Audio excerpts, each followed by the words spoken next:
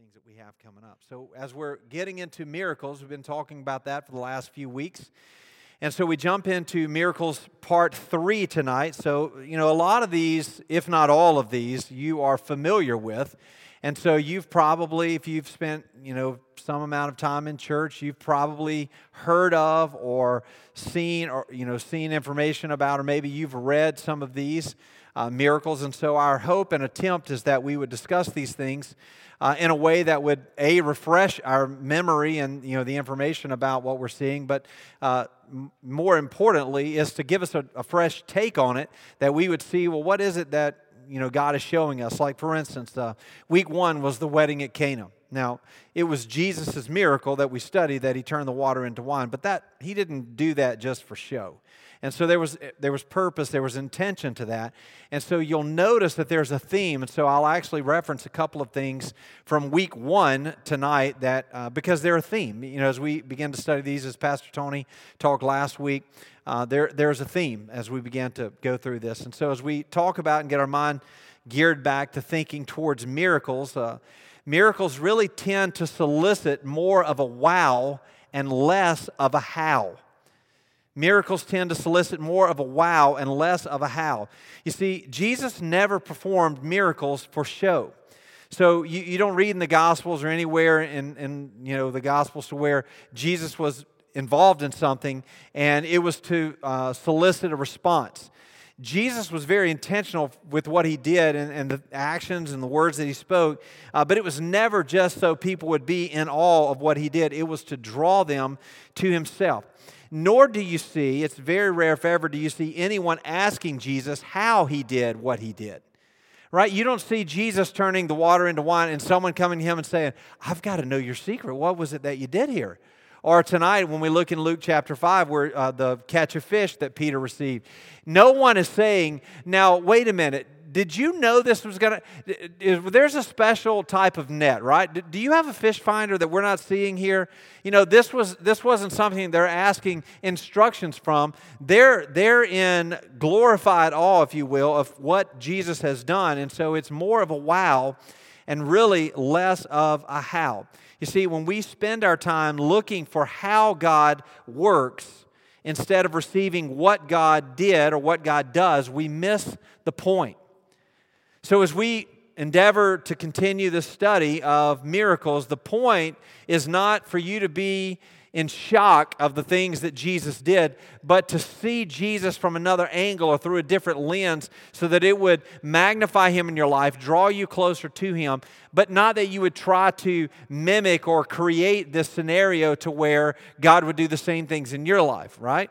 So as we look through this tonight and we look at the catch of fish, I hope to give you some very practical things that you and I can apply to our own lives. But it's not a recipe that if you do these things, miracles will appear in your life, right? That makes sense. I think we all know that, but it just feels like we should discuss it. You see, God uses the supernatural in our lives to get our attention and to draw us closer to himself. Now, sometimes it's very easy to get our attention. So for some of us, God doesn't have to do a whole lot. That's just like with raising kids. Some kids, you look at them and they're going to mind. Some kids, looking doesn't do anything. And so you have to take it multiple steps further, right? And so as we've seen the miracle of the water and the wine in Cana, we also saw Jesus casting out demons last week. Pastor Tony covered that. Now today we see Jesus is continuing to gain popularity. He's gathering a following of people, and rightfully so, right? I mean, this is pre-Facebook, and so, there's lots happening here, and people are seeing it with their eyeballs, and then they're going home and they're talking about it, and they're gathering this crowd, and so many, many people had begun to follow after Jesus. So he I guess officially / unofficially had inaugurated his ministry. And Jesus, as we pick up in Luke chapter 5, has found himself on the banks of the Sea of Galilee, or you'll see the Lake of Gennesaret, which is the same thing. And so we see Jesus on the banks of the Sea of Galilee. Now, just for some context, if you're ever on Jeopardy, the Sea of Galilee is the lowest freshwater lake in the world. Interesting, right? It is about 150 feet at its deepest point, so it's not very shallow. And there's about 18 known varieties of fish inside of the Sea of Galilee, 10 of which most fishermen pursue. So it gives you a little context. Very deep lake, very, pretty good sized lake. It's the lowest freshwater lake in the world, and there's a lot of fish in there. All right, so that's the scene, that's the context for where we find ourselves. So we pick up in Luke chapter 5, starting in verse 1. The Bible says, on one occasion, while the crowd was pressing in on him to hear the word of God, he was standing by the lake of Gennesaret, or Sea of Galilee. And he saw two boats by the lake, but the fishermen had gone out of them and were washing their nets. And so here's the picture. Peter and assumedly his brother, James and John, which we learn at the end of this, they've been out fishing. It's early to mid-morning, or mid to early day, mid-morning, early noon here, and they've been out fishing, and so they've fished all night, and as the Bible tells us, now they've come in, and now they're cleaning their nets. And so it's a typical morning, right, for a fisherman. For them, they would fish during the night. There's reasons for that we'll get to. And so as they would fish, they would come in and they would clean their boat. And so here's Peter and his brother, James and John, the sons of Zebedee. They're all out fishing. They come in. They catch nothing. Now they're washing their nets. Now, they're probably not in the best moods, right? I mean, they've spent the entire night working, and they don't have anything to show for it. Well, they're cleaning their nets. They're getting everything prepared. So as I was thinking about this, well, this is really all a part of boating. It's all a part of fishing. If you've ever fished, or if you've ever had any involvement with the boat, there's a lot of before and after that takes place. It's not just launch from the boat launch and you're out having a blast, or it's not just go fishing. There's a lot to that. Down the road from our house, there's a small pond, and so especially during COVID, there's nothing else to do, and so we fished there a lot. But we just didn't run out of the house and go down the road to the pond. We had to get the fishing poles. We had to get the tackle. We had to prepare to go down there. And so as we think about this imagery, they're getting their nets clean. They're getting everything together. They're doing the small things, right? The mundane things, the things that have to be done. But you see, so we have a boat, and so we go out sometimes, and my kids think that the boat is magically always ready to go, and it magically cleans itself. That's what my kids think. And so they think if we go out that, you just handle everything and I'm just going to be there for the fun. But I'm a good dad, right? And so I don't let that happen. So they're involved in the they're involved in the fun, but they're also involved in the post, right? That we've got to clean. Well, they don't like to wash the boat. They don't like to clean things. Well, neither do I, okay? So that's why this is a team effort. Many hands make light work. That's what I always tell them, and they don't like that saying. And so we're all working together because it's mundane. No one gets glory or credit or joy or satisfaction from doing that. And so this is where we find Peter and his pals. They're doing things that no one gets a reward for, right? They're cleaning their nets. They're taking care of the things that they have. You see, no one looks at your fishing pole and says, man, that is the shiniest fishing pole I've ever seen. No one cares about that. They want to know how many fish that you caught. And so as I thought about this imagery that, we're getting in our minds here, it's the same with following Jesus, isn't it? It's the same with following Jesus, that following Jesus is long obedience, we say this all the time, in the same direction. It's daily commitment to obeying Jesus. And so often in our life, I believe that we buy into this, this elaborate, this, showmanship of Christianity, and that's not true. I mean, again, this is pre-Facebook.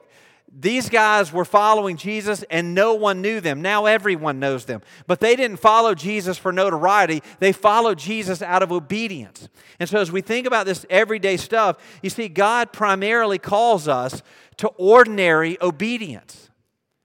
Jesus said in many places, if you're faithful in the small things, then you can be faithful in much. And so often in our Christian walk, I believe we fall into the trap, or we believe the lie that God is only going to speak to me, or God is only going to call me for the big, elaborate, flashy, glory, get all the credit things. Right? I'm going to be the lead on the mission team. I'm going to be the one who leads my neighbor to Christ. I'm going to be the one who gets all the credit, or the one that's responsible, the one that's in charge.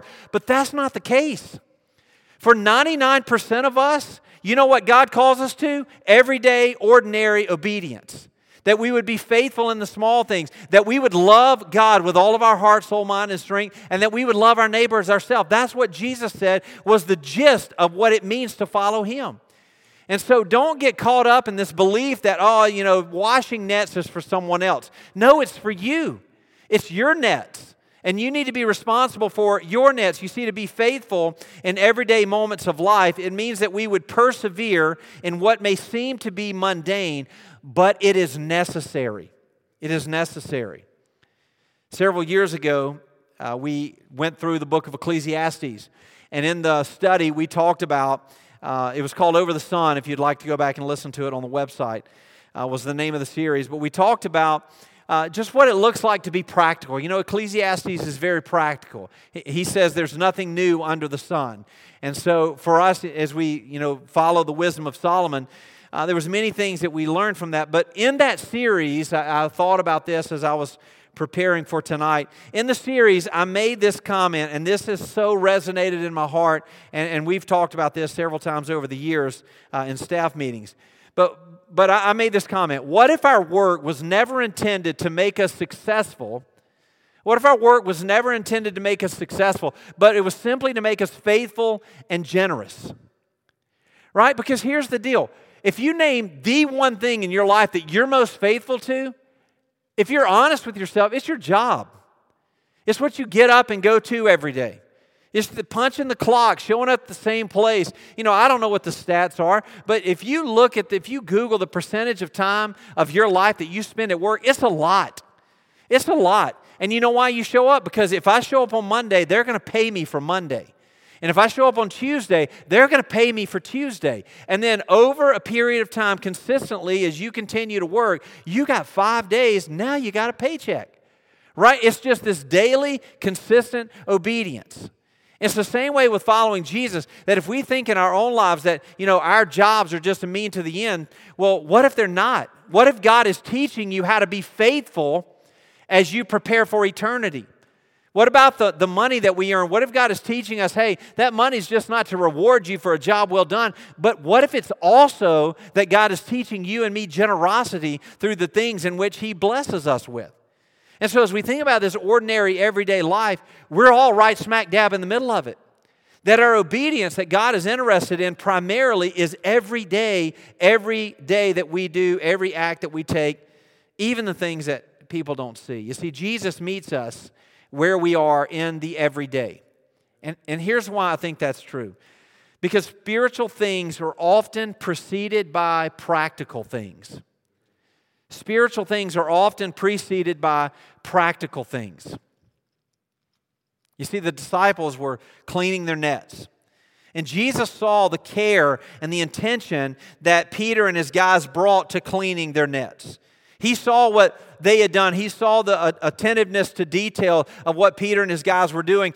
Of course, it's Jesus. He knows everything, right? But he sees the intention that Peter is bringing, and he knew that Peter was not only intentional about his profession of cleaning the nets, but he was also intentional about his profession of catching fish. And so he knew that cleaning nets led to catching fish. And Peter was just as interested in cleaning nets as Peter was in catching fish. And Jesus saw that. You see, our own motives and our own heart reveal a lot about ourselves. And so if we want to follow Jesus only in the things in which we get credit for, where does our motive lie? Or do we follow Jesus when no one else notices? Do we bless others when we don't get credit for that? Are we involved in things in which only God knows? You see, I believe in my own heart that spiritual things are often preceded by these things that we do that are practical. How much more intentional, I believe Jesus thought, was Peter? If he's that intentional about his net, how much more intentional will he be for the gospel? You see, Jesus saw the best that was in Peter, and he knew that Peter was capable of great things for the kingdom. And so we get this imagery of fishing. You know, again, there's multiple places that Jesus uses this, and this imagery is the same imagery that we must bring to the care and devotion to gospel ministry. That if we are so devoted to our jobs, And if we're so devoted to our careers, how much more intention should we bring and how much more care should we bring to our devotion to the gospel? You see, as we see with Peter, he gave his best to his profession, but he also gave his best to his faith. He gave his best to his profession, but he also gave his best to his faith. You see, often people can be guilty of giving their best in other areas of life except for their walk with God. Now, we're all guilty of this, so we'll get the charades off the table, right? But how often do we prepare for worship on Sunday mornings? And this is such an overused cliche, but if you were to meet someone that you felt was very important, you wouldn't just wake up and race in here at 8:17. No, you would get here early, you would prepare, you would look 45 times in the mirror to make sure there was no, pancakes in your teeth, right? You would be ready and you would be prepared to meet that person. And every Sunday morning when we gather in this place, the Bible says where 2 or 3 or more are gathered, there I am in that place. This sanctuary is holy because the presence of the Spirit of God that resides in us is in this place, right? And so when we gather together for worship, we should approach that as an opportunity to be prepared to worship. But I'm just as guilty as you. I mean, sometimes we come rolling in here. If you have kids or whatever, you got responsibilities, we come rolling in here and sometimes we just roll right in, sit down, and we're like, all right, what you got? You got 45 minutes. Well, if Tony's preaching, you got an hour and a half to give me something here, right? Right? You got an hour and a half to give me something. And then we walk away and we say, man, that was good. Or man, that wasn't really good. Or I didn't get anything out. Or that was awesome. Or whatever it may be. But that we would give our best to that. Right? That we would be intentional about giving our best. And so in every moment, in every action, in every opportunity, God is working in our lives to bring about His desired outcome for us. And so we should be involved and we should be committed to saying, I will give my best in that situation. So this imagery is that we would care for the gospel just as much as we care for our professions. Another thing that I think is interesting about this imagery as we look at this fishing imagery is, the Jesus fish, right? You're familiar with that. You see that on a car, the emblem or whatever. Well, this is fascinating. So this imagery, this fishing imagery was so strong that the Greek word for fish came to represent Jesus' name. Interesting, right? You see, car tag stickers, Jesus fish and everything. But if you take the letters in Greek that spell the word fish, they made an acrostic for that. Now, I'm not about to speak in Greek for you, but they made an acrostic for that, and here's what it meant. It meant Jesus Christ, God's Son, Savior. And so it was so popular that Jesus was so involved in that fishing became synonymous with Jesus. To which then we would say, does what I do and what I'm involved in, is that synonymous with Jesus? Right? The things, our activities, whatever those may be, our professions. Are we known as that person that performs that career, or are we known as a believer who is involved in that career? You see the difference? And so if it's something that Jesus Himself was so well known for, then the challenge for us is, what does that look like for us? And so in verse 3, they're cleaning their nets. Verse 3 says, getting into one of the boats then, which was Simon's, which is Peter, he asked him to put out a little from the land. And so Peter has his boat to stay on the side. Jesus sees everybody kind of pressing in. And so it was popular, it was common for teachers to press out a little bit from the water, and they would teach from a boat. And the water gave kind of an echoing effect. And so Jesus asked Peter, hey, put out a little bit from the land. And so Jesus sat down, again, which was common, and He taught the people from the boat. So Peter and his pals are they're on the side cleaning. Jesus says, hey, can we use your boat? Okay, yeah, you can do that. And so they hop in the boat, and then He says, hey, push out just a tad so more people can hear me. And so there's this gathering of people. Get this in your mind. Jesus and Peter and the guys are now in the boat with Jesus, and Jesus is teaching.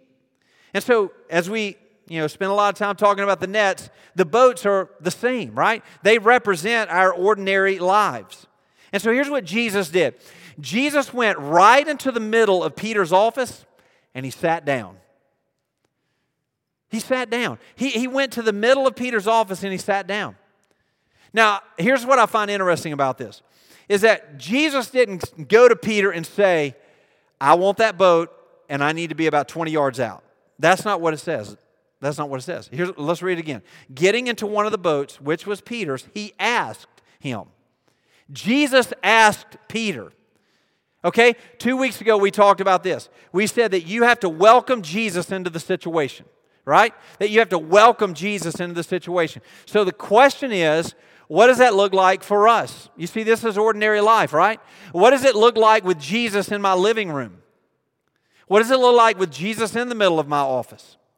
You see, Jesus asked Peter, remember, God is not going to force himself. He could, but he doesn't. He's not going to force himself into your life. He, just like the rich young ruler, says, hey, I want to love you. I know there's a better life for you, and here's what it takes, right? You've got to give up everything and follow me. And the rich young ruler turned and walked away. And Jesus didn't say, he didn't grab him by the shoulder, spin him around and say, you know what? Just for you, I'm going to do this.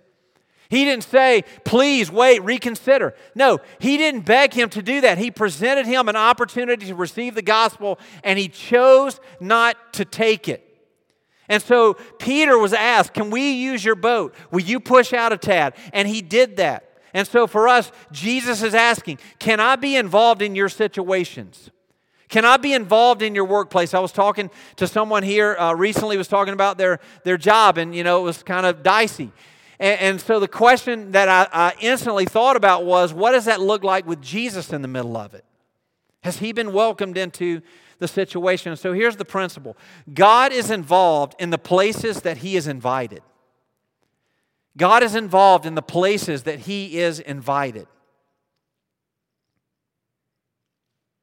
What does it say? He asked him to put out a little from the land. And what does Jesus do? He sat down and taught the people. When we invite Jesus, when we involve Jesus into the places of everyday life for us, he sits down and he teaches the people. You see, when Peter allowed Jesus into his workplace, Jesus taught the people. I personally think that's fascinating. Because think about what this means. So Jesus is in the middle of Peter's profession, and Peter is not the one teaching the people.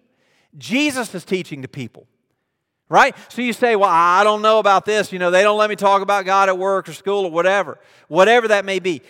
Look, God is not asking you to be the mouthpiece. Maybe he is, maybe he's not. But he's not requiring you to be the mouthpiece for what he wants to do in the middle of where you are. He's just asking us to be faithful to represent him in those moments. He's the one who does the work. Listen, it's not contingent on you to win your neighbor to Christ. It's not on your back. It's not the responsibility or the burden on you to do that. You just get to be a part of that. If God wants to save your neighbor, he'll use somebody else if you don't participate. Right? It's the same thing at work. I don't know. I can't I can't live my faith. I can't declare the things in which I believe to be true about Jesus. Listen, if you just invite him into the situation, what does that look like? It looks like Jesus moving. It doesn't look like you moving. And so here we see in verse 4, when he had finished speaking, so Jesus preaches, I'm sure, an incredible message. But we don't hear anything about that. Because here's the point of the text here. He said to Simon, put out into the deep and let down your nets for a catch. So Peter, he did what Jesus said, right? Okay, hey, push out 20 yards, whatever. So they pushed out. He sits there. He listens to everything that Jesus said. Now he's tired. He's probably still got to finish cleaning nets, maybe. He's probably ready to go home, but he obeyed, okay? And so now they're out in the middle. Jesus preaches. Jesus is done preaching. And then Jesus turns to Peter and he said, because look, here's the deal. Jesus is looking around his boat, and here's what Jesus notices about his boat. There's no fish in there, right? There's no fish in the boat. The nets are sparkling clean because why? Because there's no fish slime on the nets. There's no fish guts on the nets. so he looks around, he sees no fish, and he looks to Peter and says, hey, put out into the deep and let down your nets for a catch. Jesus tells Peter, a professional fisherman, how to fish. Okay, right? Get that imagery there? Here's what Jesus did not do. Jesus did not critique Peter's boat. He didn't say, man, if your boat was bigger, you'd probably have a better chance of catching fish. He didn't say, hey, look, that lure that you're using, that really doesn't work very well. He didn't say, I thought you were a professional fisherman and now you have no fish. That is none of which Jesus said. He said, put out into the deep and let down your nets for a catch. You see, what Jesus did is he enhanced Peter's boat. Jesus enhanced Peter's catch. Jesus enhanced Peter's ability.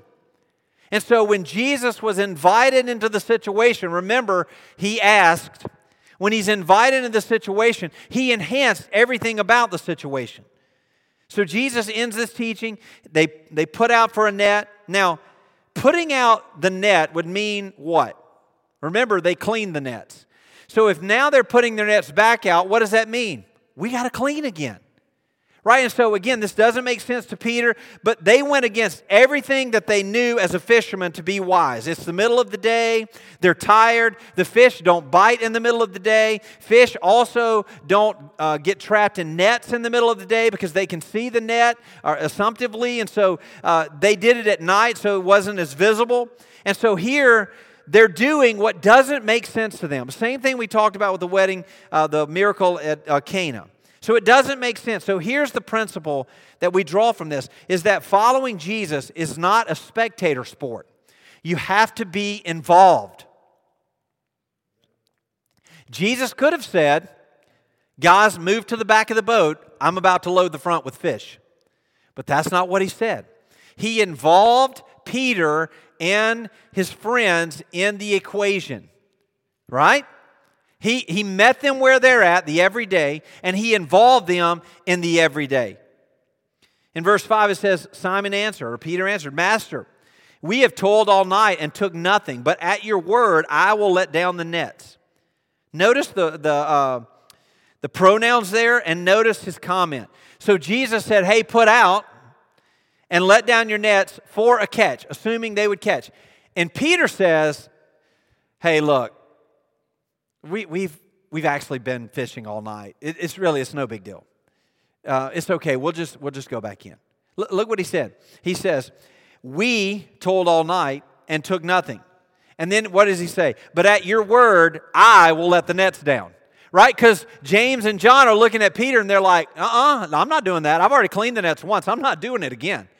And so Peter goes from, hey, we've been fishing all night to, okay, I'll do it. And so Peter takes the initiative, and Peter says, all right, I'll let the nets down. So Peter goes to toss the net out into the water. And so Peter's respect for Jesus was too high to refuse his demands. This is give us a little insight into Peter. He had too high of a view of God. His respect for Jesus was too high. You see, in our life, I believe that there's so much more that God could do and God would do if we had a higher view of who God is. Right? So oftentimes in our life, we have limitations of what we believe God can do. And it's just like Peter said, well, Jesus, I've already tried that. How many times have we said that? Well, Jesus, I've already done that. I've already tried to encourage somebody. I've already been to my neighbor's house. I've already tried to love my coworker. I've already tried to be involved in fill in the blank situation, right? But Peter says, look, I'll do it. He had a high view of who God is. You see, I think that's what's missing in culture today, is that we have so diminished the view of God that people are not as reverent or as respectful towards God as we see Peter obviously is. You see, it didn't make sense for Peter to do what Jesus asked him to do. He's a professional fisherman. And he says, hey, look, I've been doing this all night, but hey, this is what you want me to do. And so if you wait for things to make sense, then you are likely going to miss what God is doing. Peter could have said, Jesus, thanks, but no thanks. I think we're just going to row back in. And he would have missed what God had in store for him. But he didn't. And so in verse 6, this is what he said. When they had done this, so Luke has given us this information here. Luke's very detailed. He says, when they had done this, they enclosed a large number of fish, and their nets were breaking. Now, don't miss the imagery here. Now, we've gotten this for ordinary life. Jesus is in the middle now. Peter has invited him in. Even though that it doesn't make sense, Peter is obeying Jesus through simple, common obedience. And then all of a sudden now it says they enclosed a large number of fish and their nets were breaking. Now again, we've spent a lot of time talking about nets. That's their profession, right? Their nets, their profession is beginning to break. You see, when God acts in our lives, the things that so often keep us in bondage begin to break. When God acts in our lives, the things that so often... Look, what is keeping Peter from following God? What is keeping everyone from following God? It is the things in which we have become comfortable with in our own lives. Right? It's the things that we say, well, I don't want to give that up, or I'm not, just like the rich young ruler, I've got too much money, I've got too many possessions, I've got too many friends, or whatever it may be. And he was unwilling to give that up in order to follow Jesus. That's the bondage that he was in. Peter's got the net, and if Peter says, I value my net more than I value obedience, what does Peter end up with? A very nice net for the rest of his life, but no eternity. Right? So in our own lives that we would say, hey, well, I'm saved. Well, what do you miss, right? What do you miss by saying, I'm going to keep my net clean, opposed to doing what God calls me to do that doesn't make any sense? You see, the attempt that Peter and his friends had to keep their nets clean could have caused them to miss the catch God intended for them. See, what happened is the things of God began to overwhelm the things of man. The things of God began to overwhelm the things of man. This is where you want to operate. This is where you want to operate.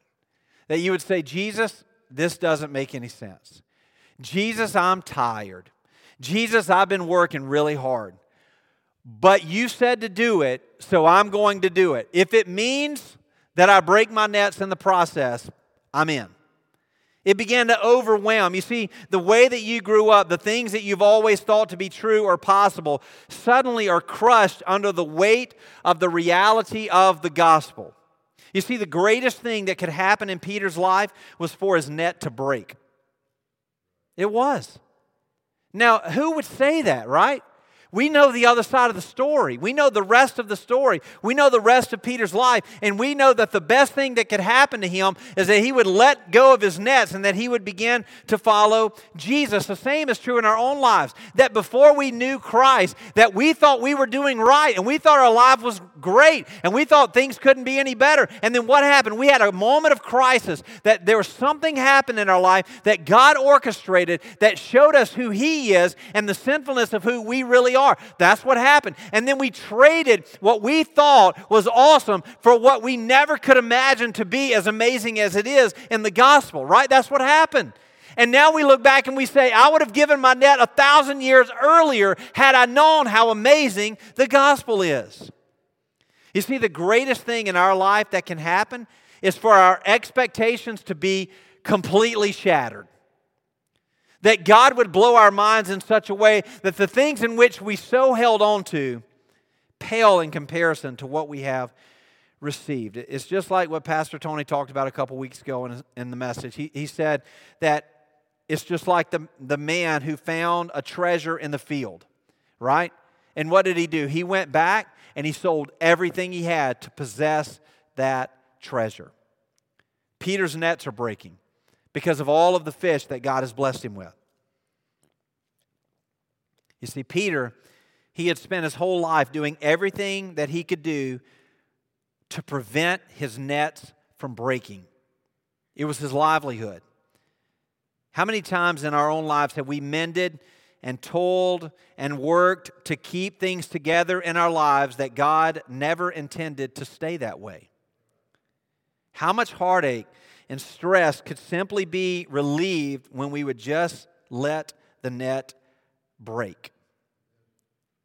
It was only when Peter relinquished his boat and his nets did he catch fish.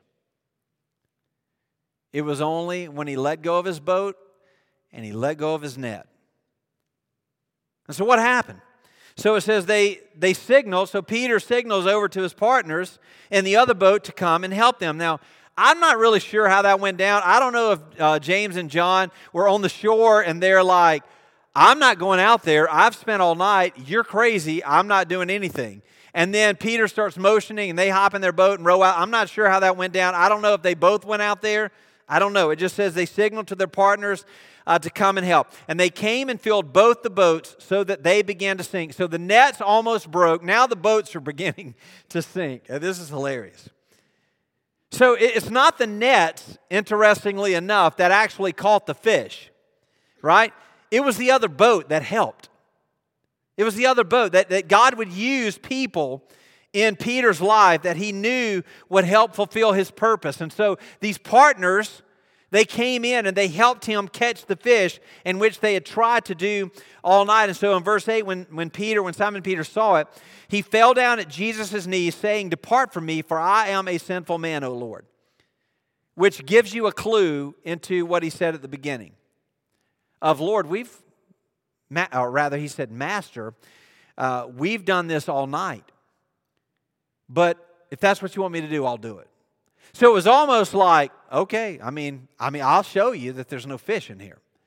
And so it's almost like a disbelief comment because he repents. Because he says, "Depart from me, I am a sinful man." And then look what he says, "O Lord." So Peter was like, "Okay, God, I get it. I get it." Earlier, he had addressed Jesus as master. "Teacher, listen, if you want me to put my net down, I'll do it." But now, all of a sudden, he's Lord. You see the change there? That it went from "we have been busy" to "I'll do it," and now it's master teacher to now you're Lord. Because what did he see? He saw a change in his life. Peter's understanding of Jesus helped Peter better understand himself. And so Peter saw his sinfulness for who he really is, just like Isaiah, just like you, just like me, that when we're confronted with the reality of Jesus as Lord, that we repent. You see, in our world, and this is another time for another day, but this is the problem in, quote, Christianity today, is there has been this promotion of Jesus as Savior.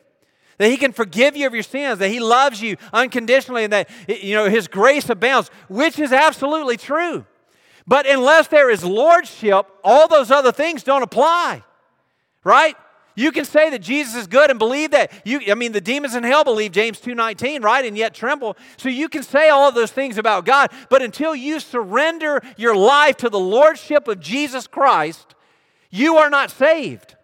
That's how I didn't write that. That you confess with your mouth and believe in your heart that Christ was raised from the dead, you shall be saved. Romans chapter 10, verse 9. And so for you and for me, we have to submit to the lordship of Jesus. And there's this discussion and debate about Savior versus lordship, and we've talked about that before. There is no discussion. It's Lord or nothing. And so Peter gets to this point to where he realizes, I believe that you were a good man, and I believe that you had done good things, and I believed partially in who you say you are. But now, because of what you have revealed about yourself, and now what I understand to be true about me, I'm going to bow the knee to you and surrender to your lordship. That's how Peter saw what Jesus did in his life. He says in verse 9, "For he and all who were with him were astonished at the catch of fish that they had taken. And so also were James and John, sons of Zebedee, who were the partners with Simon. And Jesus said to Simon, 'Do not be afraid. From now on, you will be catching men.'" So Peter, James, John, all that were with him, it says, were astonished. And so Peter goes from fisherman, failed fisherman, by the way, to the best fisherman ever, to submitting to the lordship of Jesus. And Jesus says, hey, now you're going to catch fish. Instead of catching all these great fish that you have, now you're going to catch men. So Peter is now called to something new. Peter's called to catch men. Now look what happened here. Look at how the timeline of the story goes. No fish. Jesus teaches. Jesus calls Peter to obedience. Peter obeys. Peter catches lots of fish.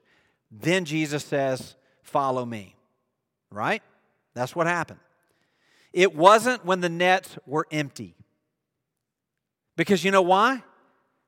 Peter's fished all night. He hasn't caught anything. Jesus walks up and he says, "Hey, Peter, follow me, and I'll make you fishers of men." And Peter's like, "That sounds like a great idea, guys, because last night was terrible, and I'm tired of doing this, and we don't have any fish. So I'm not sure where he's going, but it's got to be better than me going home and telling my wife I didn't catch anything, right?" And so he says, "I'm not doing that. It's simple for me to walk away from something that doesn't work, right?" But that's not what Jesus did. Here's what happened. Jesus calls Peter to have a confrontation with reality. There was a crisis moment in Peter's life that he looks and he sees the most fish he has ever caught. Okay? Peter's a fisherman. He sells fish for a living. And so he sees the most fish that he's ever caught. And in that moment, Jesus says, "Hey, Peter, follow me, and you're going to catch men from now on." And so he goes from the most success that he's ever had to surrendering it all. Again, this is just part of the lordship of Jesus, that he's surrendering it all to Jesus. Peter was surrounded by the most success that he had ever had, and at that moment, Jesus called him to follow. Jesus gave Peter an incredibly satisfying experience. And he created this moment of crisis, like I said, where they would have to make a decision that would change the rest of their lives. With their boats filled with fish and their hearts now satisfied with what they were trying to get out of life, they had to want Jesus more than the fish.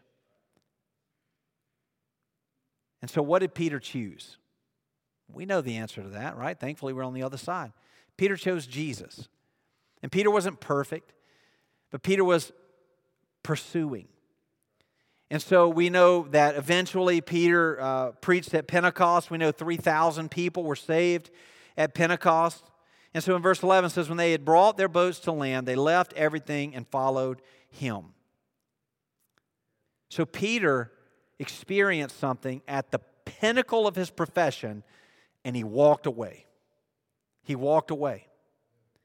The same thing, very similar but different miracle is recorded in John's gospel. So as we're talking about fish, it's fitting to toss this in John chapter 21, the Bible says in John 21, I'm not sure if this is on your handout, but it says, after this, Jesus revealed himself again to the disciples by the Sea of Tiberias, and he revealed himself in this way.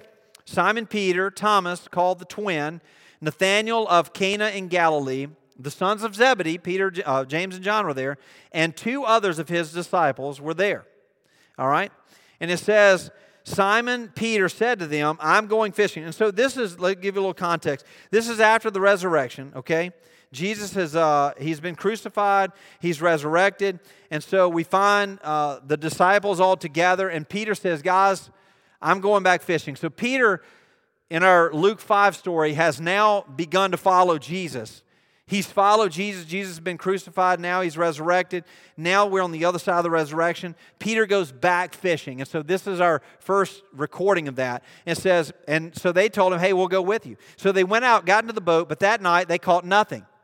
Right? Deja vu. Just as day was breaking, Jesus stood on the shore, yet the disciples did not know that it was Jesus. And Jesus said to them, children, do you have any fish? And they answered him, no. He said to them, cast the net on the right side of the boat, and you will find some. So they cast it, and now they were not able to haul it in because of the quantity of fish. That disciple whom Jesus loved, therefore said to Peter, and that's assumedly John, said, it's the Lord. And when Simon Peter heard that it was the Lord, he put on his outer garment, for he was stripped for work, and he threw himself into the sea. The other disciples came into the boat, dragging the net full of fish, for they were not far from land, but about 100 yards off. When they got out on land, they saw a charcoal fire in place with fish laid on it and bread. And Jesus said, bring some of the fish that you've caught. So Simon Peter went aboard, hauled the net ashore full of large fish, 153 of them. And although there were so many, the net was not torn. Jesus said to them, "Come and have breakfast." Now, none of the disciples dared to ask him, "Who are you?" They knew it was the Lord. Jesus came and took the bread and gave it to them, and so with the fish. Now, this is now the third time that Jesus was revealed to his disciples after he was raised from the dead. And so then it gets into that famous passage where Jesus said, Simon Peter, do you love me more than these? And he said, well, feed my sheep, right? So he restored Peter. So we get this restoration moment now for Peter. Peter was called to be a fisher of men. Peter followed Jesus. Now we're at the end of Jesus' earthly life. And now he tells Peter what? To feed my sheep again. And so what does this mean? Well, these miracles clarified God's purpose for their lives. You see, lots of things could have been said and done in Luke chapter 5, but they weren't. You see, Jesus did something very intentional and very specific in Peter's life because he was clarifying what he was calling Peter to do. And it was in the proximity of Jesus, of course, in his presence, but it was in his proximity that Peter was able to have clarity on what it is that God was calling him to do. And then we see in John 21, what does he say? He says, well, feed my sheep. He says, truly I say to you, you were young and you used to dress yourself and walk wherever you wanted. But when you're old, you will stretch out your hands and another will dress you and carry you where you do not want to go. And after these, he said to him, follow me. So in Luke 5, he gives him the calling, follow me. And then in John 21, he reminds him of the calling, follow me. In Luke chapter 5, verse 10, we end Luke 5 with this. And so also were James and John, son of Zebedee, who were partners with Simon. And Jesus said to Simon, do not be afraid. Remember, this is what he said. From now on, you will be catching men. He reminded Peter of what he had first called him to do. He reminded Peter of what he first called him to do. And so I just want to leave you just a few things here in closing to be reminded of. The first thing that I want us to remember here tonight is that be reminded of what God called you to and recommit to it. What is it that God called you to? What was the vision that God had given you as far as what He wanted you to be a part of? Think back with me, all right? Rewind. Let's set the tape backwards here. What did it look like when you surrendered to the Lordship of Jesus? What did it look like when you realized who Jesus is for the first time? What did it look like when you committed to follow Jesus? What did it look like the first time God stirred in your heart to be a part of Rescue 100? Or to be a part of a mission trip of Guatemala or Brazil? Or what did that look like in your life? You see, when God calls us to things, He called Peter to a lifetime of commitment to catching men. Now, I'm not saying that God doesn't call us for temporary tasks, but what I am saying is this. Whatever God called you to, if you didn't finish that, go back and finish it. Recommit to what God called you to be a part of. If you have a passion for children's ministry, then you need to be actively involved in children's ministry. What did God call you to be a part of? God called Peter to be a fisher of men, and Peter tried his very best to jack that up. Right? He denied Jesus. He was hot-headed. He made a lot of people mad. Even some of the disciples didn't like being around Peter. But he knew what God called him to do. And he was faithful to be a part of what God called him to do, even through his failures. And so the question that I want to conjure up in your heart is, remember what God called you to do. And you say, well, I don't know what that is. Well, let's start with this. Are you a believer? Then here's what God called you to do, to love Him passionately. That's what He called you to do, that you would commit your life, that you would give everything you have to the cause of Christ. That you will say, I would be a part of whatever Jesus is doing. And so, God, what do you want me to be a part of? That you would commit to that. Or maybe you got involved and you were on fire and someone made you mad or the devil tripped you up or whatever happened. What I'm imploring you tonight is go back and finish.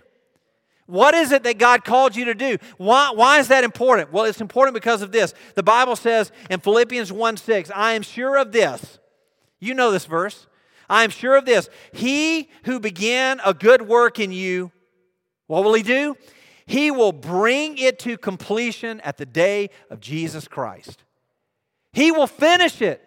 So go back if you left it and finish it. Recommit to what God called you to do. He told Peter at the very beginning, these guys were late teens, early 20s. And He tells Peter, look, buddy, you're going to be a fisher of men. Peter understood that. He knew what that meant. He knew about nets. He knew about boats. And he knew what Jesus was saying. And the same is true for you. When God calls you to do something, you know what it means. It's not unsure of. As I was thinking about this, I thought about Mark and Penny. I thought about God calling them to Navajo, and I thought about the mission and the ministry and the focus and all of the things that God has done in the middle of that. I thought about you guys, and I thought about the fact that you know what you did? You said, yes, Lord, that's what you're calling me to do. Doesn't make any sense. But yes, we'll do it. Right? I think about all the ministries that we're involved in, the things that God has put in front of us. I thought about Pastor Brian and the transition that God's working in his life, that God is calling him into this new ministry position. And it can be unsure and a little uncertain and scary, right? But I know Brian's heart, and I know that God has called him to what he's doing. And so the encouragement for me is that, man, when God calls you to do something, jump in with both feet and leave it all behind. Because it's totally worth it. There's not one scripture that I'm aware of in which Peter said, boy, I sure miss my nets. Right? I sure miss my nets. Man, he was tickled pink to be counted on the team of Jesus. And if He calls you to do something, and He does, He will, He has probably, jump in, man, jump in. And if you walked away from it, it's okay. Let's get back in. Look, Peter tried to walk away, but we all know what happened with Jonah, right? He jumped right in the belly. And so for you and I, sometimes we may try to walk away. And then God will say, no, I called you to do something. You're going to be a part of that. I'm going to bring you back into it. So recommit to what God has called you to do. Number 2, your dirty boat is the stage by which God does miraculous things. That's good right there, even if I do say so myself. Your dirty boat is the stage by which God does miraculous things. You think that boat is on display in Jerusalem? You think so? You think it's in the museum right there? This is the boat, which it should be, right? Think about that. That God took this old worn-out fisherman that's worth nothing in his own eyes, and He says, I'm going to use your boat, and for thousands of years later, people are going to talk about this. And so the question is for me, for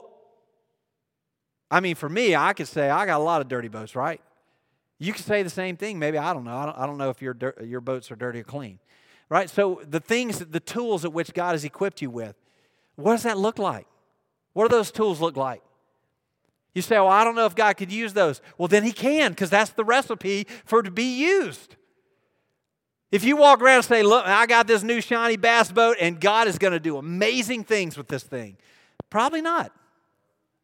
But if you say, I don't know how God could use this, but I'm willing to let Him use it for whatever He wants to use it for, well, then guess what? Recipe for a miraculous event in your life. So the stage is our dirt, it's our sinfulness, it's our doubt, it's our confusion, it's our uncertainty. That's the stage by which God does miraculous things. So you would say, I'm not really sure if God called me to do that, but I really want to be a part. I really feel like that's what He called me to do, but I just don't know what that looks like. Well, then push out from the shore and see what happens. So your dirty boat is the stage. And last but not least, God works through our obedience, not in spite of our disobedience. Now, I want to clarify here. God can do whatever He wants to do. And sometimes He takes our disobedience and He uses it. But what the point that I'm trying to drive home is this, is that God is calling you to be obedient. What did he tell Peter? It says when He told him to cast his net, in verse 6, Luke chapter 5, verse 6, it says, when Peter had done what Jesus told him to do, When he had done this, they enclosed a large number of fish, and their nets were breaking. When he did what God told him to do. So listen, we're hard-headed, okay? Let's get it all on the table. And a lot of times in our life, I think what we say is, well, God's going to do whatever he wants to do, and I don't know, so I'm not doing it. And then we think that in spite of our disobedience, that God is obligated to work. Hang on now, let's rewind here. It was in Peter's obedience that Jesus did a miraculous event in his life. Peter could have totally been off the boat here. He could have said, no, I'm not doing it. You have to ask James and John. And then the story would be about who? James and John. And so in your own life, don't, in spite of disobedience, expect God to work, but say, God, I want to do everything that I can do on my part so that you would do everything that you do. What was it that the missionary said? Work as though everything depended on you. Pray as though everything depended upon God. And so in your own life, that's the check to say, God, I want to be obedient.